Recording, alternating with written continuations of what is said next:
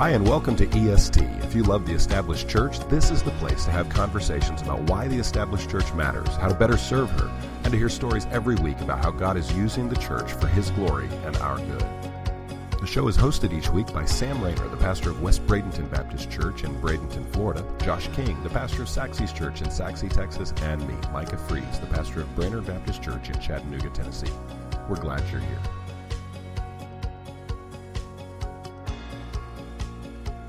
Hello, and welcome to this week's episode of EST, the podcast for those of you who lead and love the Established Church. We have Josh King here with us today, as well as a special guest, and we're excited about this. We have my father, Thom Rainer, president of LifeWay Resources, who's going to help us out a little bit in understanding some things of the Established Church. And I'm Thom Rainer, co-host here with Josh. We're saddened that Micah can't join us today. I guess he's what's he doing, Josh? Is he on vacation or something? No, he's getting ready. You know, we should all be praying for him. He's actually getting ready for his trip to Africa. He's taking care of all of that, is my understanding. Is that not correct? I think so. Yeah. He's going to Africa, and he is adopting a kid. So I think that's where he is. He could be on vacation. But we'll pray for him either way.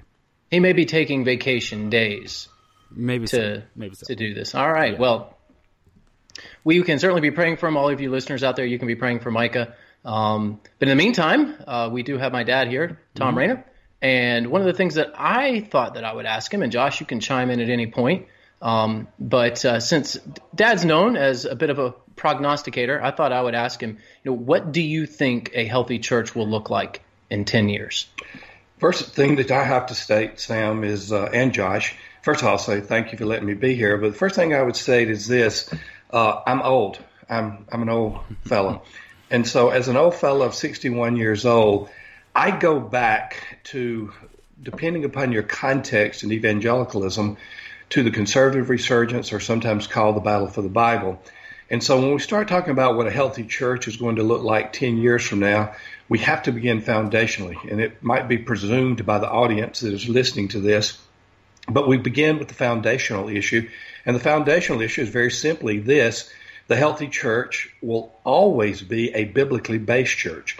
It will not stray from Scripture. It will affirm the totality of the truthfulness of Scripture, and it'll be a church that believes in Scripture. Now, the listeners may have expected me, because of my background, to come right out with some maybe pragmatic or practical issues, but I want to frame it in that regard, because once you get away from the foundational issues, you can stray in any one direction.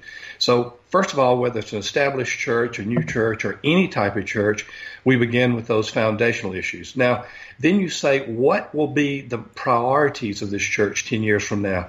If you are a pastor of an established church and you're saying, I want my church to be as healthy as possible, we believe the Word, we believe in the foundation of the truth of the Word, what are some things that will happen? Now, this first element is going to seem, and it might be second or first after the foundational, this first element may seem so elementary and obvious that I don't even need to state it, but I will state it because, again, this was a hotly debated issue when I was coming along in the 80s. And this issue is this: it is the priority of evangelism. Quite simply, a church either makes evangelism its priority, or there is rarely evangelism that is taking place.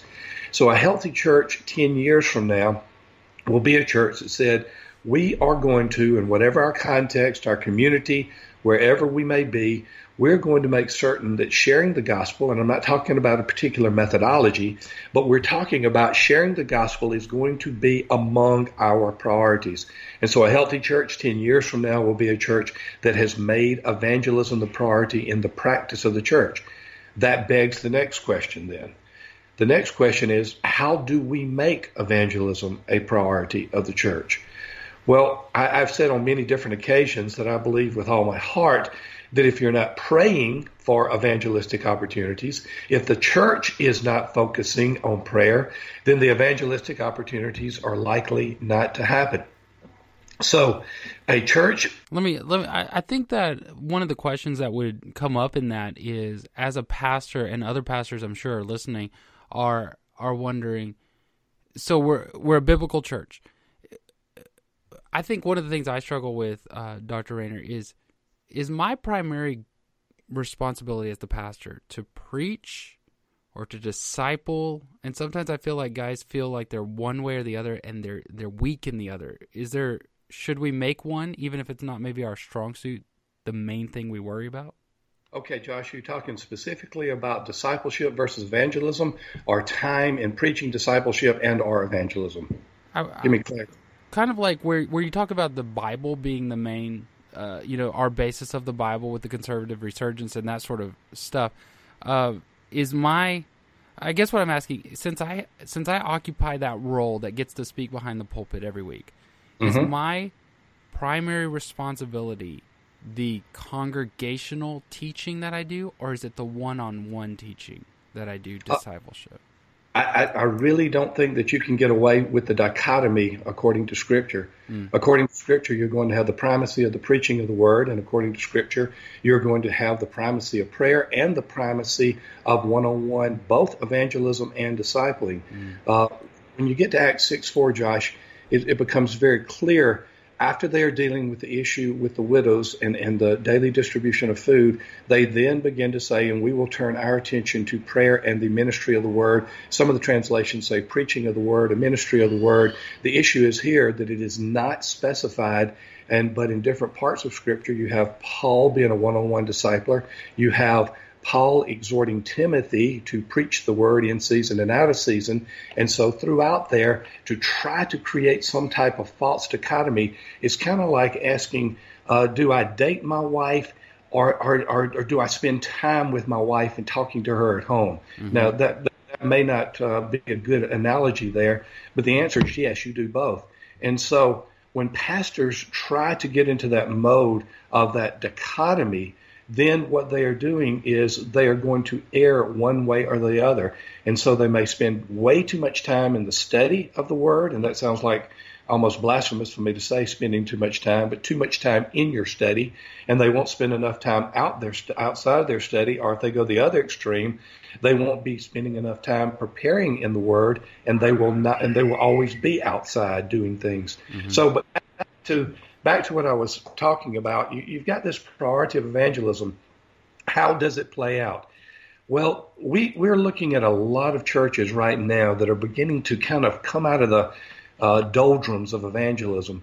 And one thing that we are seeing in this is that they are really focusing upon, and I know, Sam, you recently blogged about this, they're focusing upon lead metrics and not just lag metrics. And lead metrics, well, lag metrics would be how many people have we reached for Christ? What is our attendance level now? They're asking the question now, what do we need to do in order to get to that point? How many people do we need to share the gospel with?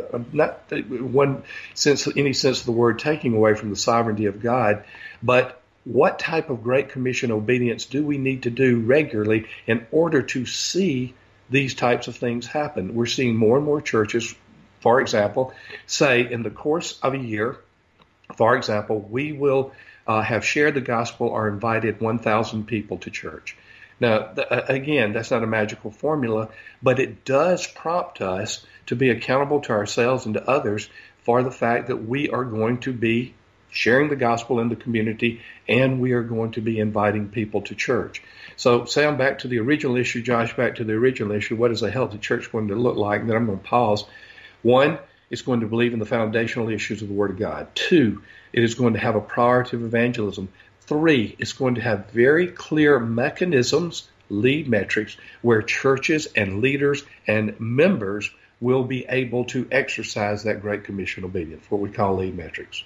Yeah, and I think the foundational issues, you say, well, they go without saying, but you really do need to say them, because I think sometimes we can forget that, hey, biblically based churches are what should remain, and they will be the ones that are healthy. And obviously, we need to be about the business of the gospel. We need to be evangelizing. But I think one of the things that often gets lost in leadership, because you get caught up in the busyness of the moment, are those lead metrics. So just for the sake of clarity, we're kind of near the beginning of the year at this point.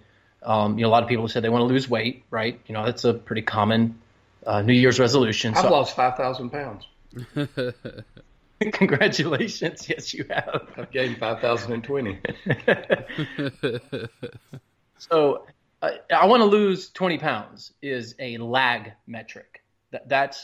It's performance based. This is what I want to do. That's the what. It's the final result. It's the final result. The lead metric is how do I get there? So I'm going to exercise 3 times a week and not consume X amount of calories that I have been consuming, or cut out sugar or whatever it is. That's a lead metric. And so I think that it's important that, as churches consider their programs and their ministries and what they're doing, I do think healthy churches focus as much on the lead metric as they do the lag metric. They're both important. But I want the church to grow by 10% is a wonderful lag metric, but how are you going to do that? That's the lead metric. Well, let me ask you guys, one of the questions I have, and I see this a lot, and sometimes I get bogged down in this too. Let's say I want to be faithfully biblical. I want to lead the church to be biblical, and I think that is the basis. So how, I guess this will sound real bad, how biblical, how perfectly biblical does the church have to be? As I see a lot of pastors, they get so worked up. For instance, our pastors who have a commitment or a conviction on elder-led, they're going to go to seat on that thing until they've settled that issue in their head. And I even know some that won't go to maybe a committee-led church and I've heard them say, well, that's unbiblical. And so what would you say to the guy, how biblical does it need to be, or how nitpicky should we get on that sort of stuff? I remember when Sam's, what are you, 36 now? 36. So I remember when Sam was, this was 1985, so Sam was 5 years old. I knew a story was going to come in here. Well, I was hoping here it comes. I have no idea what he's going to say. But I taught Sam the fundamentals of the faith. And he may not have known, and I don't think he did know exactly what he was parroting back to me, but I wanted him to know the fundamentals of the faith. The fundamentals of the faith, of course, are the truthfulness of Scripture, the exclusivity of salvation through Christ, the virgin birth, the substitutionary atonement of Christ. And, of course, I didn't put it in those ways to a 5-year-old, the literal return of Christ. But I said, Sam, these are the things that are important. And I got him in a way that he memorized them and could repeat them. But obviously a 5-year-old was probably not the most theologically receptive at the time. But my point was this. Here are the things that are critical. These are the first circle issues. These are the core issues. And then you start getting beyond that. I have a Baptistic theology in the sense that my theology holds to immersion baptism. But that to me would be a secondary issue. It would not be a fundamental issue. It would be an issue where I would say I will still fellowship with a Presbyterian brother or sister, even though they have a different view of the mode of baptism. So for me, I want to say I am focusing my efforts, my energy, my emotion on those core issues, on those first level issues. And then as you begin to get further from those, I will not be as you said, Josh, as nitpicky and as worried about those issues. I would, if I'm not about to go to a church at my age and start all over to church as a pastor, but if I were, I would have absolutely no problem going to a committee church if I were even convicted that the elder form of government is the way to do it, because I know, first of all, that's not primary, and secondly, I know that eventually I could lead a church toward more of my convictional stance. And so would I go to a church that has a clear doctrinal statement that Christ is not the only way of salvation? No, I would not. That is such a violation of the core issue. But I would go to some of these churches that may have a tertiary issue, not necessarily a secondary issue, but a third or tertiary issue. So that's where I land when it's all said and done. And Sam, did you remember the fundamentals of the faith from when I taught them to you? Yes. That's a good answer. Good job, Pastor. That's good. I think you hit on something real great there. I was noticing today we kind of are doing this thing. We'll talk about it a little bit more, but we're gaining some information from our listeners, and I found out there's a good percentage. It's not right here in front of me. A good percentage of our listeners are not lead pastors, but are full-time ministerial staff. So I found that to be real interesting. I'm assuming that they are going to one day be a lead pastor. Perhaps maybe that's an interest of theirs. I've heard this said a lot, and when we're talking about the health of a church, when a pastor is going into a church, I've heard the advice of, you ought not take a church with the plan to lead them in a different direction. For instance, like the elder letter. Let's say in Texas, we still have sort of some of the political fallouts from the conservative resurgence, and so some of the churches are not necessarily inerrantist. So let's say I'm an inerrantist. I'm going to take a church that's not. What do you feel the advice when leading a church towards health? Is that honest or dishonest when I'm taking a church to take a church knowing I'm going to lead them in a different direction than what they believe? I almost sound redundant on this, and the reason behind that, it would be, what is the issue? And if the issue was I was going to a church that did not affirm the total inerrancy of Scripture, the truthfulness of Scripture, I don't even know if I would entertain the possibility of going there, because one of the first things I have to deal with is that they do not hold to a core conviction. So I wouldn't even think about going to a church to change it from a non-inerrantist position to an inerrantist position. If I were to go to a church and I had an elder conviction, or if I had a conviction maybe that was even tertiary, like eschatology or something like that, and I felt like it was important for them to know, I might go but not make that an issue on the front end, and just simply see if the opportunity is right, if the attitude is right, if the receptivity is right, and leave it as an open issue in my own mind or my own heart, but not necessarily go in with a preconceived plan, but not telling the church. I think if we go in with any really earth-shattering preconceived plans, we need to go in with honesty and transparency. Yeah, I mean, if you're stuck on something and you know it, and you know that you are just firm on a particular tertiary issue, what the advice I would give to that person is, hey, just be honest with the church and tell them that. And just say, yeah, elders is my thing. You know, you guys are committee led, but I am very firm on elders. And if you call me, I'm going to lead us in this direction. And then you'd put that back on the church and just let them make that decision. I would caution anybody that's going into a church that has some pieces of it that are completely opposed to where you stand, because you know you're going to have issues, right? I mean, you know you're going to go in and fight that to some degree.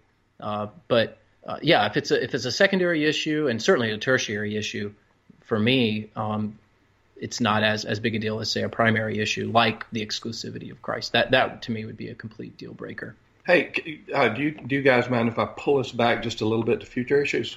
I was going to do a little exercise, but go ahead. You're the expert. You're the genius. You're the one who taught me everything I know. So yes. Oh boy, me too. Crazy. We're talking about the future of healthy churches 10 years from now. Let me just talk about some future issues that may or may not be directly related to health, but I think are issues that are unfolding.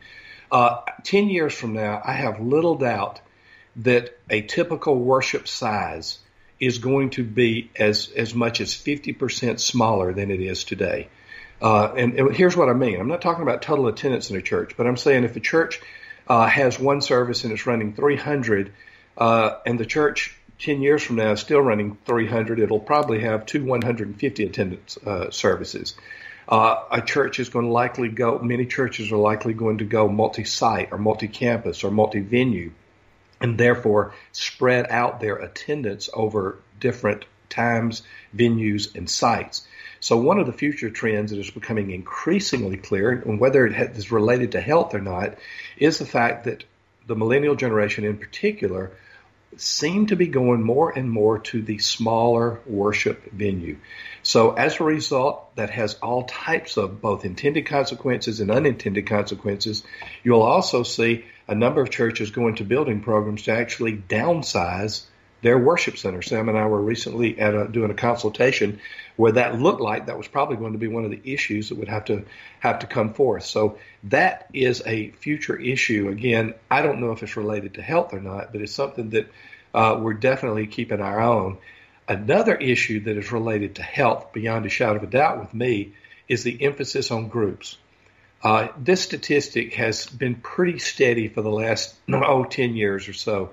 And it is this, that someone in a group or Sunday school class is 5 times more likely to stick with the church over 5 years than someone who attends worship alone. That is just one of the benefits of members going to a group or to a class. Another one is this. Someone who is in a group or a class is more likely to give, or let me put it another way, will give 70% more than someone who is in a worship service alone. Our pastors, particularly in established churches, are discovering this reality, and they now are becoming the leaders and the cheerleaders for groups and for Sunday school classes to make sure that they are highly intentional about moving their people in the discipleship process to go into groups. So on the theme of future, Sam and Josh, I just wanted to mention those two. I'm not certain where the worship size is related to health. I do have a conviction that this emphasis on groups or Sunday school classes is definitely related to health. So let me ask you this.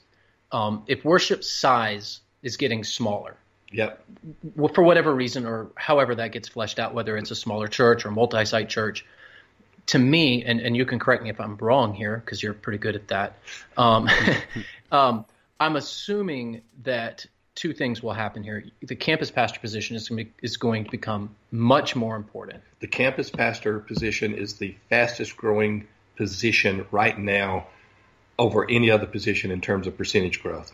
So that's going to be a critical area of church health. You're going to have healthy campus pastors. And two, I'm assuming that bivocational ministry is going to become even more important. Bivocational ministry at several different levels, particularly at the staff level. More and more churches are going to have bivocational worship leaders, bivocational student leaders, bivocational children's ministers with intentionality, simply because they cannot either afford or desire to have every campus fully staffed with these with the multiple site systems. So bivocational will become more and more common, and we'll probably see more bivocational pastors as well in the midst of it. So that's a major trend too. Let me do a follow-up on that other factor with the groups. I completely agree on that. I think that's a huge emphasis, needs to be a huge emphasis in our church. Do you see any variation in those statistics with whether or not it would say, let's say it's a strict Sunday school model versus a small group model? We have small groups here, but they all meet on campus for the most part the hour before our worship service. And so sometimes people are like, well, that's a Sunday school. Well, the mentality is much different than a traditional. We have two that are Sunday schools.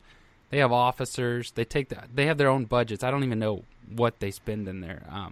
But how do you see a difference in that? Or so if there's a pastor listening right now and their church has Sunday schools, is that something he or she should begin to change or not? Not necessarily. First of all, the presence of a group is a measure of health in my mind. I understand that there's some groups that can be unhealthy, but whether it's a Sunday school class, community group, small group, discipleship group, whatever the nomenclature may be, just the presence of a group is a healthy sign. Here's an ongoing reality, and it may change over time. But if you have if you have on-campus groups, whether it's Sunday school or, Josh, in your case, you call it something differently because it has a different flavor to it, the percentage of attendance relative to the number of worship is usually 50% or higher. If it is off-campus, the percentage attendance relative to worship attendance is usually 25% to 50%. So simply stated, an on-campus group will likely have twice the participation as an off-campus. There's a pragmatic reason behind that, and it's usually childcare. Mm-hmm. A secondary reason behind that is convenience. Mm-hmm. We're going to go to our group, and then we're going to go to our worship service, or vice versa. So do you suggest, so I've seen a lot of churches, they'll have the on-campus groups, whatever they call them, they tend to lean a little bit more towards the Bible study, and then they have what I call these supplemental groups. They'll have these extra groups that meet throughout the week, and really what ends up happening is you're asking the member to be a part of 3 different things and then serve another time. So that's why we lean away from the supplemental groups. But is that a necessity? Is that part of this group conversation, or do they combine? Is it, again, just a group? Getting them into a group is the main thing. Yeah, the latter statement is what I would say.